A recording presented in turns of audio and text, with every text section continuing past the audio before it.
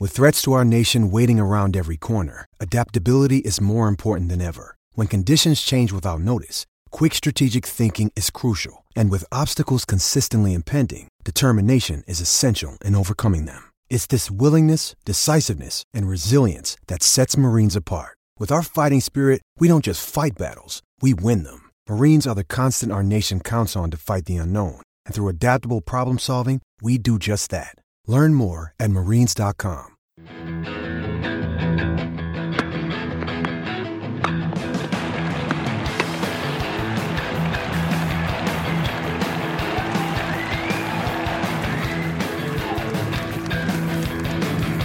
You're listening to the Tennis.com podcast.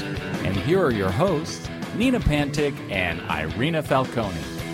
Welcome to Inside the Tour on the Tennis.com podcast. I'm Nina Pantic, and we're going to be joined by a special guest, Danielle Lau. I'm also joined by my co-host, Irina Falcone. Hey guys, how's it going? So Danielle is coming off one of her best years on the tour. She's ranked at a high of number 169. She's been on tour for a couple of years after finishing a stellar career at the University of Southern California, where she's a two-time All-American, and she's going to tell her story, kind of talk about her experiences in college and her experiences grinding on the ITF Pro Circuit, and now kind of getting validation, looking ahead to playing the Grand Slams in 2019 and reflecting on her career, as well as talking about her book, The Invaluable Experience, which came out in 2013, a pretty amazing achievement for anyone.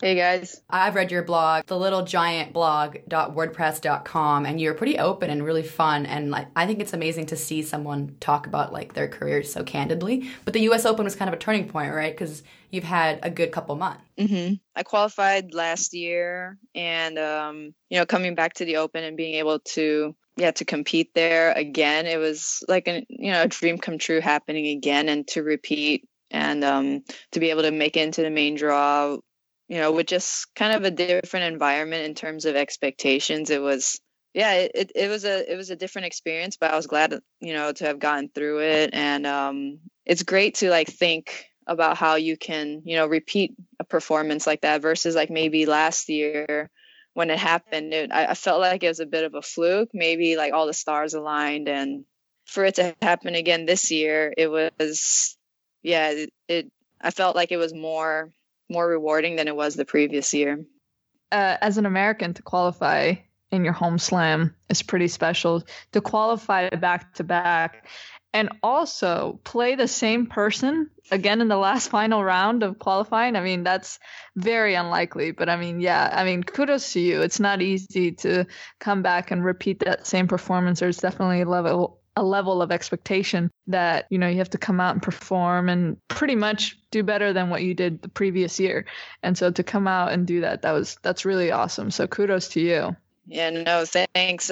Trust me, I felt the pressure, the last round of qualifying. Not so much. You have that internal pressure that you've kind of done it before, but that's not as powerful as I feel like all the external pressures. I have friends that aren't really tennis people, just following along, and they knew I had played her last year, and so you got everyone texting me, this is totally in the bag, filling your head with trying to fill your head with all these things that are totally not true if you knew how this sport works. Every time you get out there and you play a match, you start at zero. You don't get any extra points for winning last time, or there's no extra edge really, because we're all professionals and we're all making adjustments every time we get on the court, especially if you've played somebody before. So I think actually playing them a second time is the tougher time around, because there are no surprises. So I think the toughest part was managing the expectations and being able to put that aside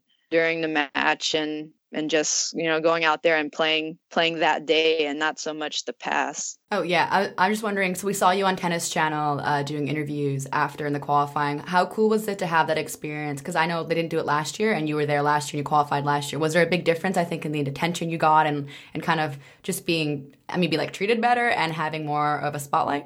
For me, it came as a surprise. I didn't expect anyone to yank me off the court and in to interview me. I actually was really unprepared. Like, I've watched that interview a couple of times, and it just kind of pains me how much adrenaline and nervous energy I had just being on set with, with all the bright lights and stuff. It's something I've never really experienced before. I normally just like play tennis, kind of do my thing, win, lose, go to the locker room. So yeah, it was new territory for me and definitely like super exciting. But also, like, looking back at the video, I'm like, gosh, maybe I should get a little bit better at like public speaking or like, answering questions, like tough questions, especially when the adrenaline is running. But yeah, still a great experience. And other than that, I didn't really feel more special or not. Yeah, I didn't do any other interviews other than that. But yeah, it was still cool.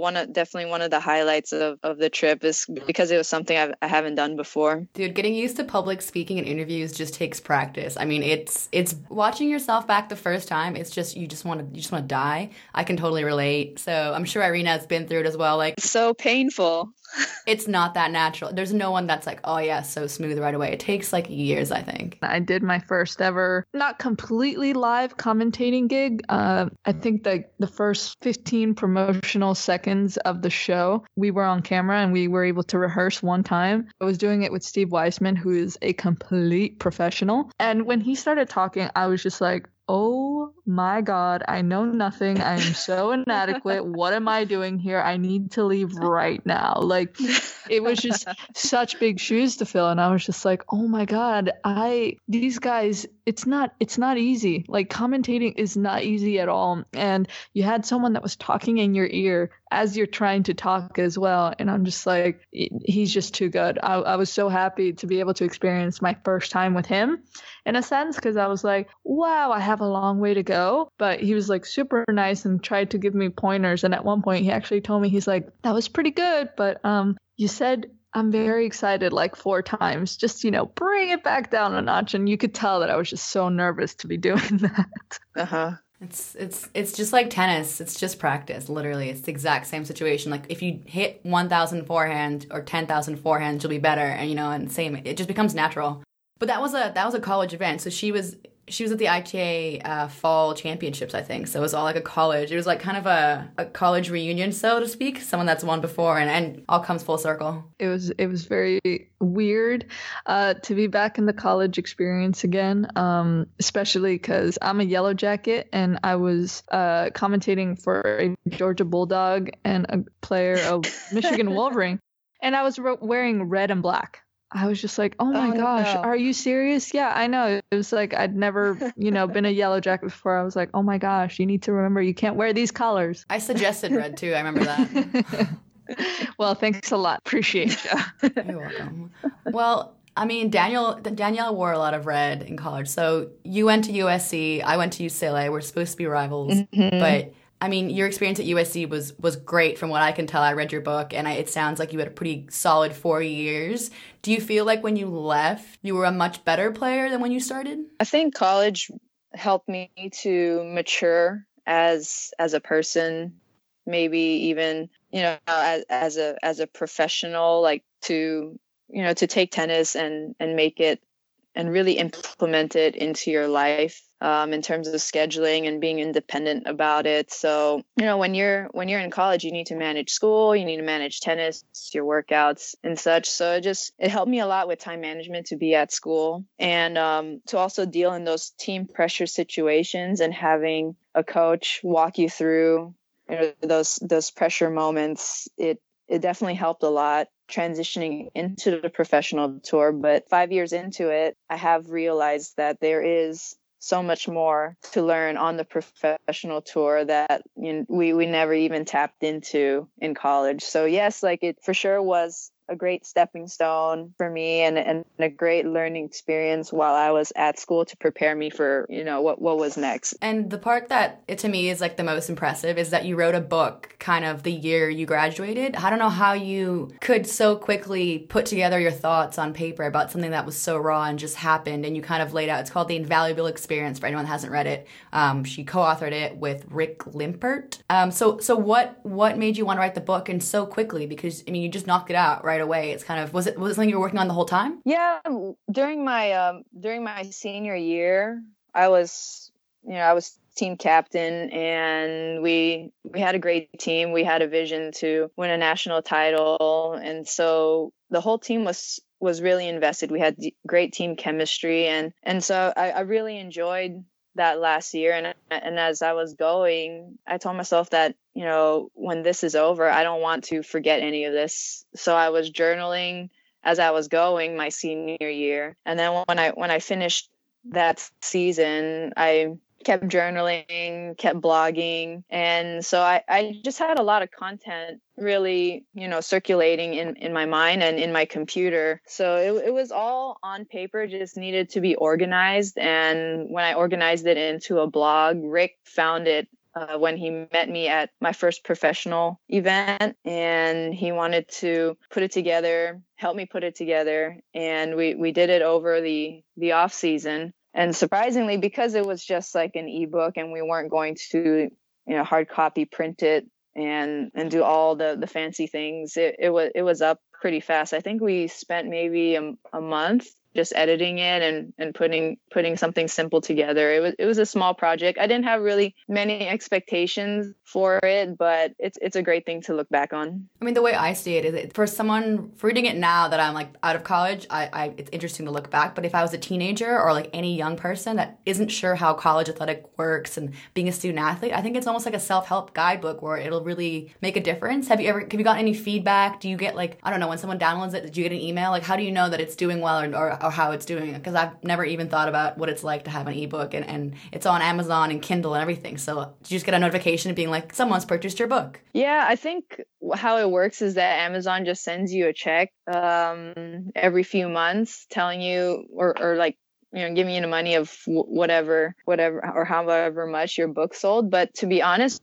Rick actually handles all of that, and I don't really look at it too much, and he'll just update me here and there because he knows I'm busy doing my own thing, traveling and training, practicing and such. So I'm not too sure about, you know, the numbers actually anymore, especially because it's been 4 years, and he's the one that's always looking it up, and sometimes he'll just shoot me an email, tell me. But I think if you constantly like look on Amazon, I think if you're an Amazon author or something like that, you can tell like how well it does. But other than that, the only feedback I get is someone will randomly come up to me and say like, I read your book, and like I had my kids read it and it's great. Like, we had so many questions about college tennis, and this just kind of gave us a good feel, like an inside feel about, you know, what it means if you make the right choice and how to make the right choice and such. So yeah, it's cool when I get personal feedback like that.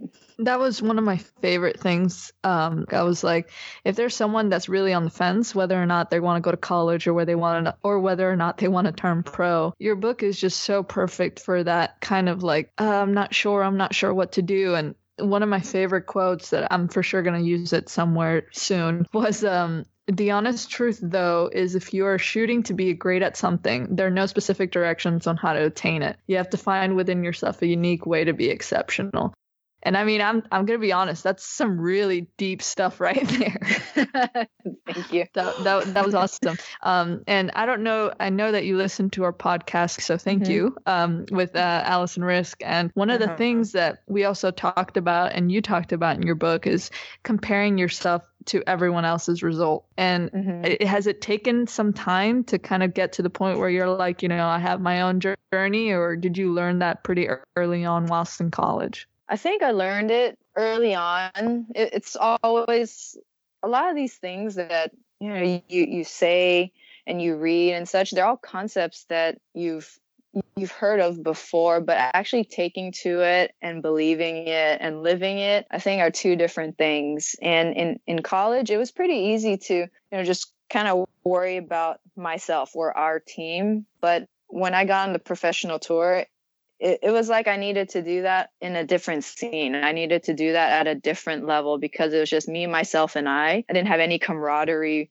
really. Like, you don't have someone to bounce off like positive energy with because you're training for the most part by yourself. At least like my setup, that's how it is. So it's really easy to look left and right and think like, oh, what is she doing? Like, she's ranked higher than me. She's doing better than me. What am I not doing? And when I graduated to college, a lot of people were telling me that it would take 3 to 4 years to kind of figure out like what's your thing or how to do things. And I didn't think I would stick around that long to try to figure it out. But 5 years in, I totally see what everyone's been saying. I don't train like the person next to me, and like I don't think on the court like the other person either. So it's about knowing what you need, finding yourself, and being able to be comfortable with what you have and how you're going to go about doing something. And that just takes time to accept. And in college, it was a little bit easier because you had like a team culture, you had some boundaries to stay within. But I think on the professional circuit, it's a little bit tougher because, you're responsible for yourself. It's really easy to, watch TV and watch everyone else and try to pick up on things. And sometimes you pick up on good things and sometimes you pick up on bad things too. It's just a matter of you filtering everything. I was just going to say, I find that relatable in any industry because, I haven't played competitive tennis in years, but in journalism and broadcast and in sports coverage, you have the exact same feelings sometimes. When you see someone doing something, you're like, oh, should I be doing that? Or should I have done this? Or should I have tried to like make this YouTube channel? Or should I have been, writing about this before or covering this before? And I think it's relatable across so many different careers, not just in sports, which is what makes kind of the way you are speaking and the way that you write so interesting, because it's relatable across. Like, it's not just like, hey, if you play tennis, this will make sense to you. It's like way bigger than that, which is hard to do because sometimes you get so into your bubble. But then in college also, I feel like the difference is in college, you're like, okay, I've got 4 years, then I'm done. But once you got on the pro tour, were you thinking to yourself, okay, if I'm not making this much money or making it even or this ranking in 4 years, I'll be done? Or did you think to yourself a day at a time, a month at a time, a tournament at a time? Was there a set, if this doesn't work out, I'm going to go get a job? I think a couple things. So when I started out, I gave myself maybe 2 years to get my feet wet and just evaluate in 2 years, where am I at? In 2 years, I saw a little improvement in my ranking. I was maybe like top 400. I was around like 350 range. And the next question is like, do you still love it? Do you still enjoy training? Do you still enjoy traveling? Because it really is a lot of sacrifice. And to put in all that sacrifice and not enjoy the competition, that's a tough way to live. And definitely, I don't think it's worth it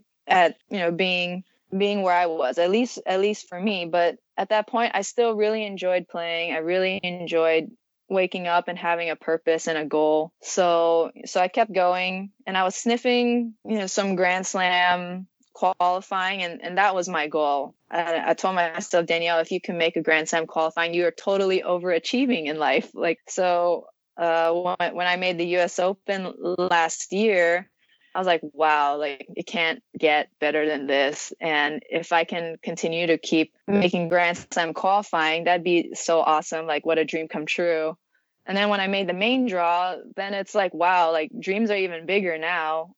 So I guess like with these subtle improvements and like these subtle tokens of gratification, it just kind of kept me going. And there were times when, I'd get a little hurt, injured, have a streak of bad losses, and really thought about quitting. But I just search, deep in myself and ask myself, do you still really love to play tennis? And the answer was always yes. So I do know though that you can't continue to love it as much if the results aren't there. I think I'm kind of at that point where you want to see the work amount to something and give you potential to experience something you haven't experienced before. And that's not to take anything away from people who are outside the top 200 or outside the top 300. It's just, for me, I've been there, I've done that. And if I don't see myself improving anymore in the next 2 years, then I think I'll know that it's time to hang it up. But as of now, I still feel like I'm improving, and I still have like that natural curiosity to keep improving and to keep growing with the sport. So that's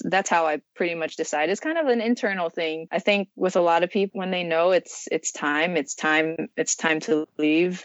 So far, I think my future is still with tennis and still inside the sport. That's something so important that you just said about every single time I asked myself whether I still love tennis, the answer was always yes. And I don't know about you guys, but I've noticed quite a few girls this year. I don't know what it is about this year, but they're retiring. You know, Radwanska just retired. I know Vinci retired in Rome this year. I think Vesnina is put the rackets away.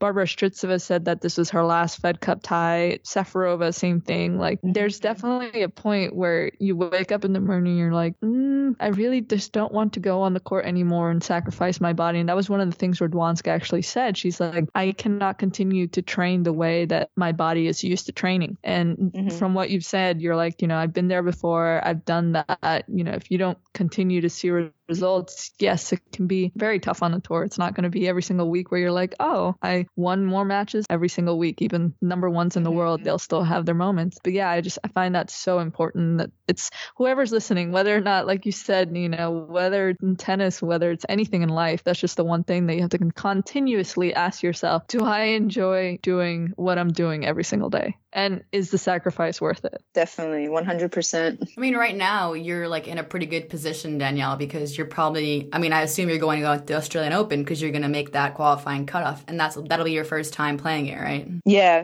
it will be. And I had a little tough time last year at around this time because I was on the cusp of like getting into Aussie Open, and Irina was there last year, and I was one out of the qualifying cut, waited around for a couple of days, did not get in, and so I spent like 3 weeks there. Pretty much. I played one tournament. I played one of the warm-up tournaments, but I spent 3 weeks there waiting to play my first Aussie Open and didn't end up getting in. And that was one of like, it was a slap in the face a little bit. I had worked so hard and last year was before this year. It was one of the best years I've ever had. And I thought I had kind of earned my way to start playing more slams. And I didn't get into Aussie Open. Starting off the year like that, it was tough. And being able to finish this year inside the top 200 and, you know, earn my way for sure into Aussie Open qualies. It's definitely pretty cool. It's validation really at this point. Yeah, it is. And definitely super excited to go there and play the tournament. I wanted to play last year, but just didn't get a chance to. I remember last year, your boyfriend was actually there, and I got to talk with him a little bit. And I think there were a few other players. I know Jacqueline Keiko, I know Ali Kick were all there trying to see whether or not they were going to get into the tournament. And honestly, as a tennis player that wants to participate, I don't think there's a worse feeling other than losing, maybe. But to be at a tournament watching players practice, warm up for their matches, and you're fairly sure that you're not going to get in, I mean, that's definitely a tennis player's nightmare right there. Yeah, the day of qualifying, I sat around and watched in the lounge and watched all the matches go on until the last round of matches, and that was pretty painful, and I'll never forget it. But, you know, when I sat on the plane going back home, I told myself, you can choose to let this set the tone for your year, or you can really just like get back on the horse and try to make something of it, use it as motivation to make sure that you're in this event next year. And what is, to me, like the craziest thing about that, like your story with the Australian Open, is that you flew to Australia. Like, it's not like you just like flew to South Carolina. I mean, that's commitment and things that a lot of fans don't see because all we're watching is like the Novak Djokovic's and Serena Williams. But like someone flew to Australia, that's like 24-hour journey and then didn't get in. That's just so savage. And now you get to go and you know you're in, and it's like, oh, it just feels so good for you. Yeah, no, thank you. It definitely was the trip. And I think I felt worse that I had my mom and my boyfriend there too, because they made the trip to see my first Aussie Open, but it just didn't happen. So I'm not sure if I felt worse that I didn't play or the fact that I had people there waiting to watch and then it not happening. What's the support like? I mean, the fact that your mom and your boyfriend came with you is incredible. I mean, what's the support been like, I guess, when you decide to turn pro after college and kind of as the years have gone on? Have you felt a lot of family support and coaching support and all that? For sure. Within my own family, my mom and my dad, and my sister, they've been super supportive. Anyone kind of outside, maybe my cousins and my aunts and uncles, they're supportive, but I don't think they really understand what this really entails. Maybe some of them may may even think, oh, I'm not sure if she's kind of grown up yet, because I've been playing tennis for a very long time. And so, since I was competing at 8, 9 years old, they probably feel like I've been doing the same thing since I'm 8 or 9 years old. It's just like on a more advanced level. But my parents have been super supportive, and I think, and it's not that they thought, oh, Danielle, you're going to playing Grand Slams, and we should definitely support you, because that would be awesome. It'd be all the glitz and the glamour and whatnot. It'd be so rewarding. I think they really just supported me when I came out of college, because they trusted that I still loved the game and that I wasn't done playing tennis yet. I think showing my commitment to the sport, how often I practice, how often I train, how I like eat, sleep, and breathe tennis, like for them, they're just happy to help fuel my dream, because I really still do enjoy it. In terms of my coaches, they've been incredible too. I've worked with Cal Moranin for a really long time, since I was 15. And he felt that I still loved it enough to continue after college too. And I just hired another coach, Andy Gers, to travel with me this year, and he's all on board, and he's real fun to be around, and everyone's super supportive. That in the closest like inner circle that I have, my boyfriend, like he's got to be the most active on SofaScore of everybody else, because he just loves looking at results, stats. I think it's the fantasy football thing in him, but he really geeks out on it, and he's super supportive. And so, yeah, I definitely don't think I can get through those tough losses and those tough times without knowing that I have people behind me wanting me to do well and supporting me, not for the success, but just for the sake of like the journey and and the love for the game. I feel like I gotta give Nam a shout out, since he has, a Guinness World Record. Nam, Danielle's boyfriend, actually has a Guinness World Record for a 4-man costume marathon, like the quickest 4-man marathon in costume ever. And it was, I believe, in Berlin, was it? Yes, correct. Okay, and it was a caterpillar. So for all those there that like Guinness World Records, I mean, it's not every day that you can say, hey, I have a Guinness World Record. I mean, for whatever it may be. But yeah, I thought that was pretty cool. And I legit thought that you were lying when you said it the first time. And you showed me video and I saw the proof. That's insane. I bet you didn't expect to hear that one today, Nina. I can't imagine running a marathon normally, let alone like as the middle rung of a caterpillar costume. That's brutal. But on that note, though, okay, so Danielle Lau, full-time tennis player, you're going to go to Australian Open, ranked inside top 200. But what other, I feel like you've become like a full-round individual who wrote a book and has a blog and all this stuff. What kind of like stuff do you do off court, or other hobbies or other things that you can geek out on that people might not know about you? What do I like to do? I actually like to go running with my boyfriend and his friends when they're available, or when our schedules match up. That's pretty cool. Other than that, I really love to bake. That's what I was hoping she would say, I'll admit it. You were egging her on, no pun intended. I was like, how do I bring up macarons without being a psychopath? I actually did a batch a couple of days ago. Oh, we were on that. We were all over that. So how did yours turn out? So we got obsessed with making French macaroons. And then I went to Irina's house like a few weeks ago and we made a few batches and like we failed a couple times and then eventually got to the end. And it turned out, I think the last batch was incredible, but it took us a couple tries. Yes, definitely. It's a lot of trial and error for sure. How'd yours turn out? They turned out great this time. My mom was at Costco the other day and normally our Costco does not sell almond flour, but she knows how obsessed I am about perfecting the macaron. So when she saw it, she was like, okay, I know I don't like you taking over the kitchen, but I will buy this for you. And when I had the first like 4-hour block where I had time, I went after it in the kitchen. And I was telling my mom, she was like, what? You don't need to make it now. Thanksgiving is next week. And I told her, if you haven't done it in a while, you got to practice.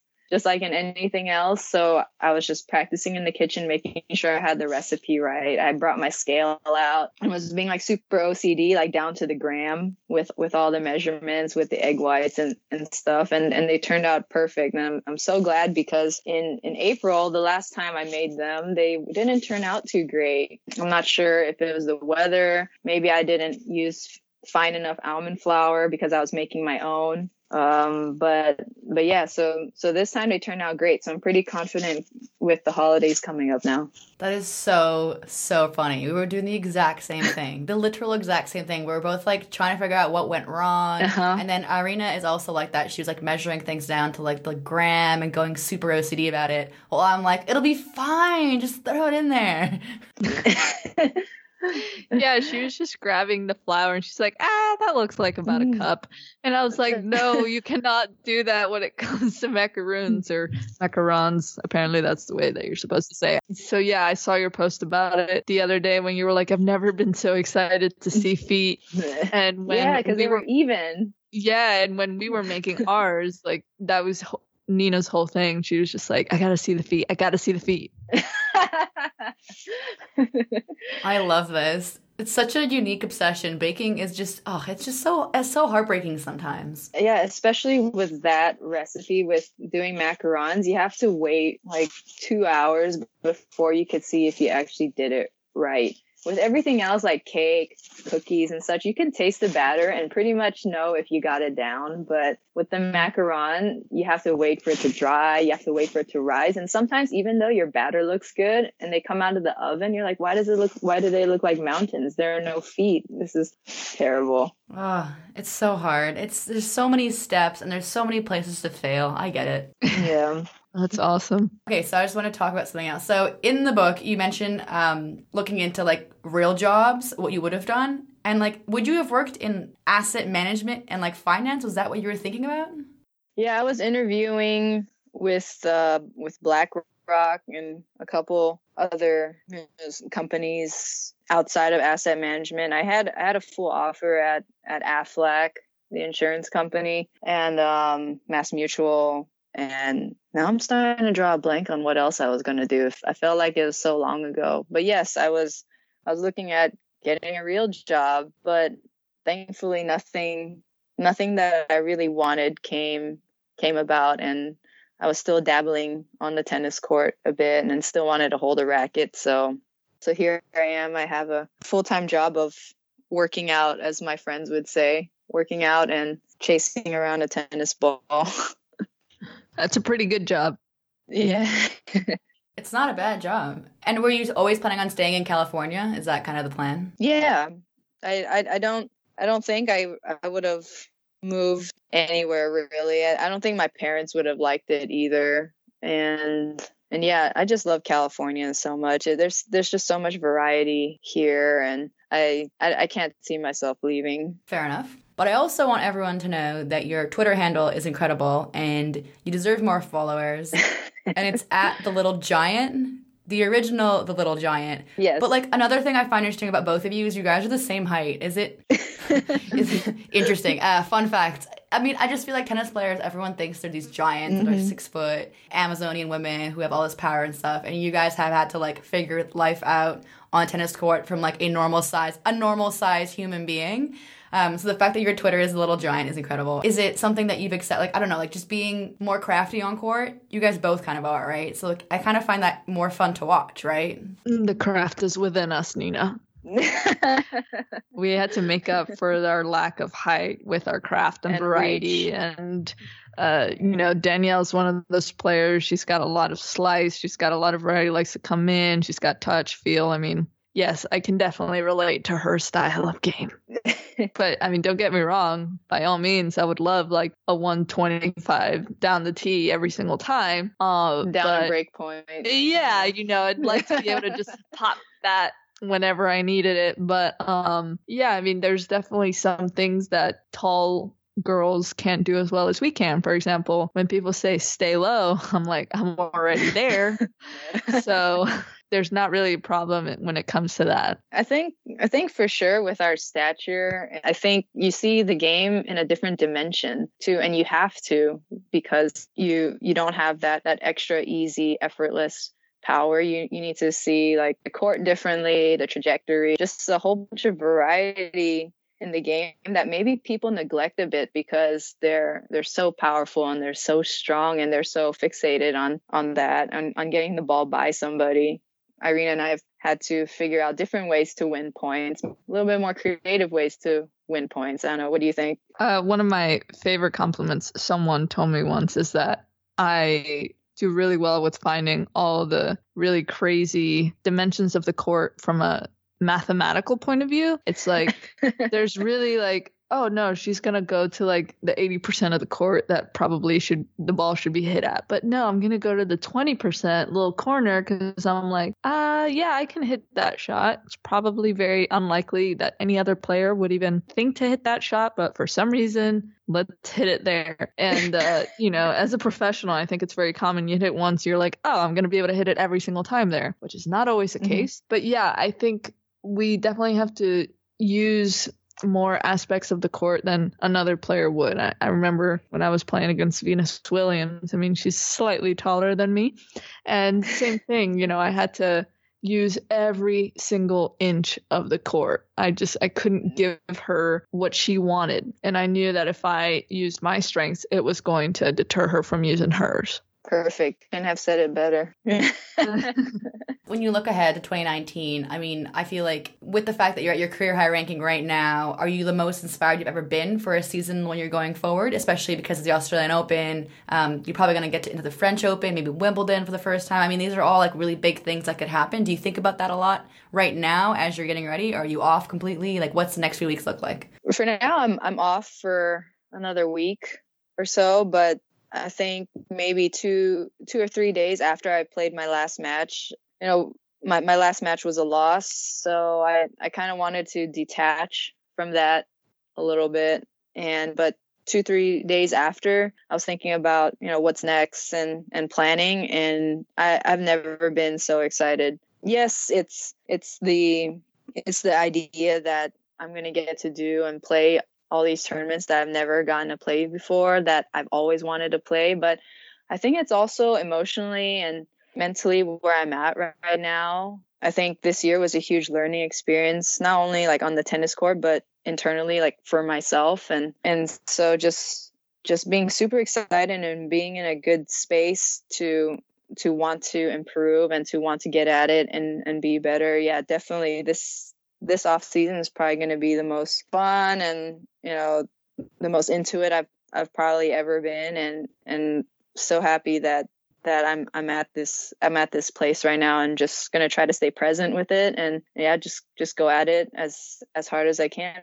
I wish you the best of luck. I'm excited to see how it pans out.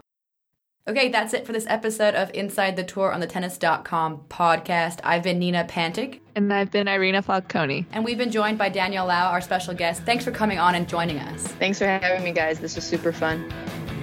Thanks for listening. You've been enjoying the Tennis.com podcast. For all the latest news and events, head over to Tennis.com.